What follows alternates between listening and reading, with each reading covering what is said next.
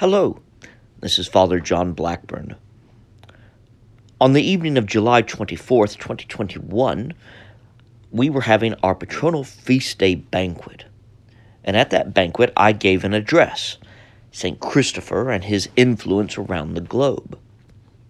That address was given during the dinner. And as a result, the recording came out unclean, as there were plates and dishes rattling and water and wine glasses tinkling. So I have re-recorded this address, absent from all that noise, and I do hope that you enjoy it. If you ever find yourself in the Portland area, please come by and visit us on Sundays or on Wednesdays. St. Christopher and his influence around the globe. Welcome once again to this feast and banquet as we come together to celebrate not only this parish church, but also the life of one of the saints who has had a rather peculiar and curious following, and whose story is known, somewhat, only in brief accounts or in small depictions, like as pendants that are worn around people's necks, or as a plastic figure surmounted on the dashboard of a car. And that saint is, as all of you know, or at least I hope all of you know since you've made it here this evening, St. Christopher, the patron saint of this church. Now, before we dive into some of who Christopher is or who Christopher was to the life of the Church Catholic, several people, particularly on Facebook, have been asking the question, why do you celebrate a saint? After all, should we not honor our blessed Lord and Savior Jesus Christ above and before any saint?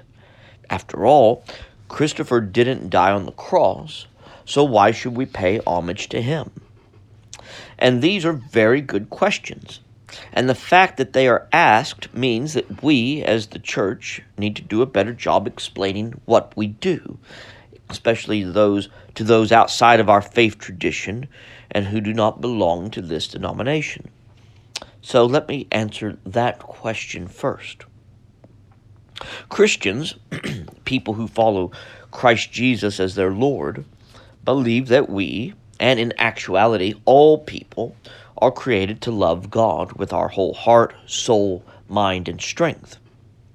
Earlier this month, on Independence Day, we had one of my former professors from that venerable institution on the Brazos River, Baylor University, come and preach. So many of you have now met my beloved mentor, Dr. Terry York. Dr. York had a phrase that he used in many classes, and its simplicity is what is needed here. He would say, we are called to love God supremely, not exclusively. If we love God exclusively, then where is room for the love of parents to their children, or husbands to their wives, or friends to each other? But if we love God supremely, then all of our other loves, love for family, love for country, love of the earth itself, all fall into place. So using Dr. York's thinking, I would start by saying that we love God supremely. And that allows us to love St. Peter, St. Paul, St. Christopher, and on down the line to modern day saints like C.S. Lewis and Martin Luther King, and perhaps even your very godly grandparents. We love those people in right order, or in a proper and fitting way. For as the writer of Hebrews reminds us, we are surrounded by a great cloud of witnesses, the saints of the church who have gone before us. Now, patronal feasts are something special for cities and even for parishes. Take, for instance, a city just north of here. San Antonio de Bejar is named for St. Anthony of Padua. This county, settled by many Irish settlers, is San Patricio, St. Patrick's County. Settlers, and here in Texas in particular, Roman Catholic settlers, brought with them the names of saints who were venerated on days either close to or the actual saint's day, when they were founding their cities or geographic locations. San Antonio was founded within a month of St. Anthony. The city just across the bay, Corpus Christi, was named for the feast of the body of Christ, which is the Thursday after Trinity Sunday. And in the year 1519, Spanish explorer Alonso Alvarez de Pineda sailed into this bay on that very day, for which it has been named for these 502 years. So, what Christopher, or who was he? To hear the whole story, you will need to be at morning mass tomorrow. But let me explain to you in images that we see of him, and in the icon that you will see when you go into the nave for the concert here shortly. Christopher is seen carrying the Christ child across a raging river. And Christopher means just that, the Christ bearer, or the Christ carrier. There'll be more about that story tomorrow morning. Instead, let me give you somewhat, and hopefully, a bit of hagiography. Hagiographies being the biography of saints, with hagio being both the Greek word and prefix holy. We have no exact birth date for Christopher, but according to legend, he was a Canaanite, born and raised near the coast of the Mediterranean Sea. He was not named Christopher at birth, but instead Reprobus. Now, just to keep the story linear, I'm going to simply refer to him as Christopher. I'm not going to go back and forth between Christopher and Reprobus, so don't get confused. But Reprobus, who we now will call Christopher, was a giant, standing about 7.5 feet tall. Some scholars have considered that he could have been akin to the Philistines, as Goliath of Gath, whom the shepherd boy David slew, was said to be about that height. Now, there is something that I find rather humorous about Christopher, and it's the fact that he's been the victim of mistranslation. It is possible to find depictions of Christopher where he is depicted as having the head of a dog. This comes from, probably, a less well-educated monk mistranslating the region of Canaan and the people who live there as Canaanites from the Latin word canis, which is where we derive our word canine, our scientific ordering name for our beloved furry friends. It's not just Christopher, but the entire Canaanite people who have suffered from this fate. Whole collections of literature and poems speak of the Canis peoples, the dog-headed ones who have been on earth. For those of you who are art enthusiasts, many of you will know that St. Jerome, when translating the Hebrew, Greek, and Aramaic versions of the Bible into what we call the Vulgate, misunderstood the Hebrew word for glory, and instead told his readers that Moses, after appearing before the Lord God in the tent of meeting in front of the Ark of the Covenant, that Moses grew horns rather than Moses' face shone with glory.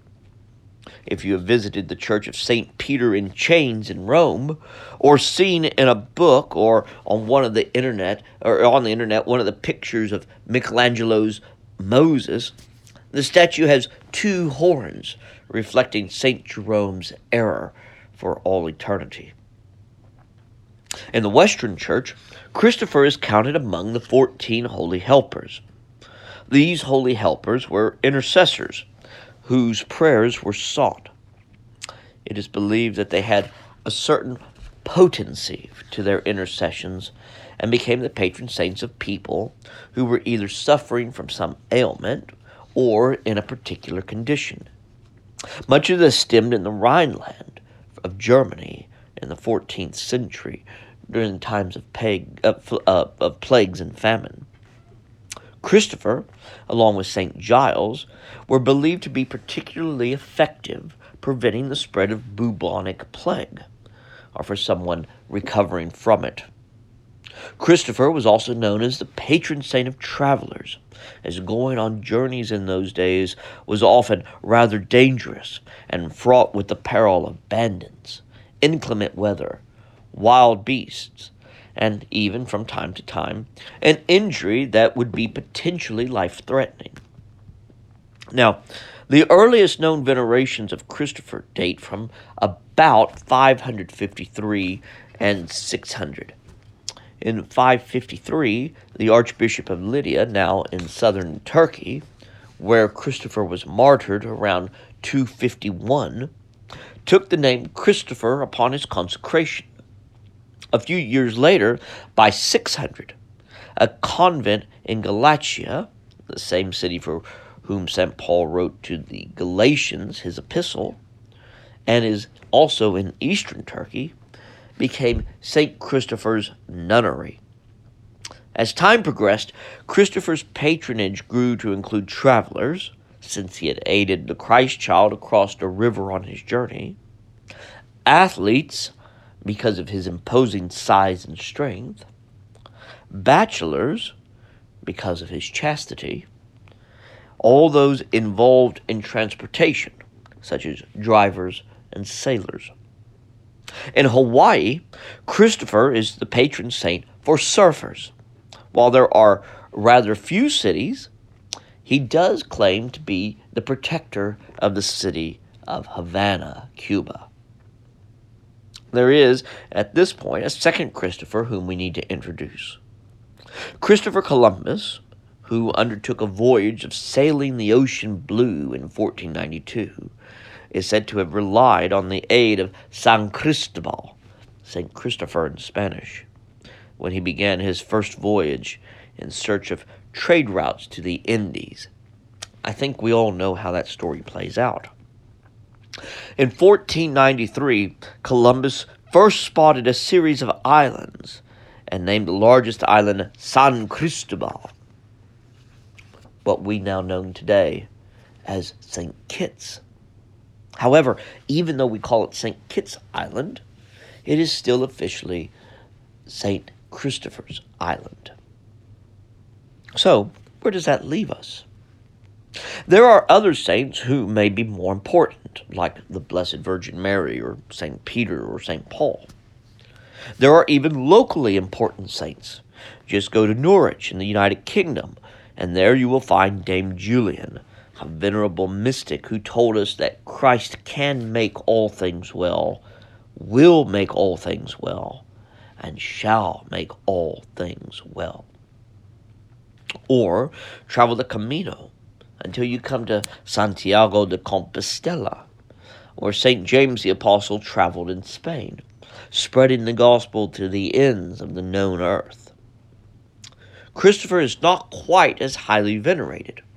While there are shrines, at least from what I know, there are no pilgrimage sites, no large processions or week-long festivals. But maybe, just maybe, that is as it should be. St. Christopher is not known as a bishop or as a doctor of the church. He wasn't rooted in one place, teaching, preaching, and healing. Nor is Christopher a monastic, trying to live his life cloistered away from the world and following a rule that governs prayer and work. Christopher is not even a mystic with visions or a missionary who traveled throughout distant lands to preach the gospel and trying to convert people. Instead, and what we will examine in the sermons of tomorrow, is that Christopher's saintliness is predicated by his willingness to be bold in action. Christopher went and did the hard tasks, both of ferrying people across a river and also by giving comfort to the church and her martyrs. It was and is his service to the church that we remember Christopher for truly. Christopher, in many ways, is the patron saint of those who go and work, those who labor for the good of their fellow man and in service to their Lord. From serving kings and peasants to comforting Christians in grave danger, St. Christopher's life is one that we can all count worthy to follow as an example of how to rightly serve Christ and his church. When we truly look and notice what is happening around us, we might notice ways in which people become Christophers, become Christ bearers. It might be in wildfires that are raging, or in flooding and landslides. But people who are Christ to the world are there. It may be in hospital wards or even in funeral homes. But still, there are people who are bearing Christ to the world. And it may be when your phone rings, when you are in the depths of despair. It may be even you who make a call or send a text message or email that you know that somebody needs to read or to hear. That someone, and it might even be you, is not just bearing Christ into the world, but is being Christ, is being a Christopher in the world. This is a new day, a new weekend, and a new beginning for this parish of St. Christopher's. At the risk of turning this little talk into a sermon, let me simply say this. We who are here and are members of this community, let us re-identify ourselves with our beloved patron and seek to do the good that he has done in ages past. And let us also commit that we, those who worship here in a name or in a place named after Christopher, do our own part to be a Christ bearer, a Christ holder to everyone we meet. May St. Christopher be our guide as we seek to follow the ways of Christ Jesus, our Lord.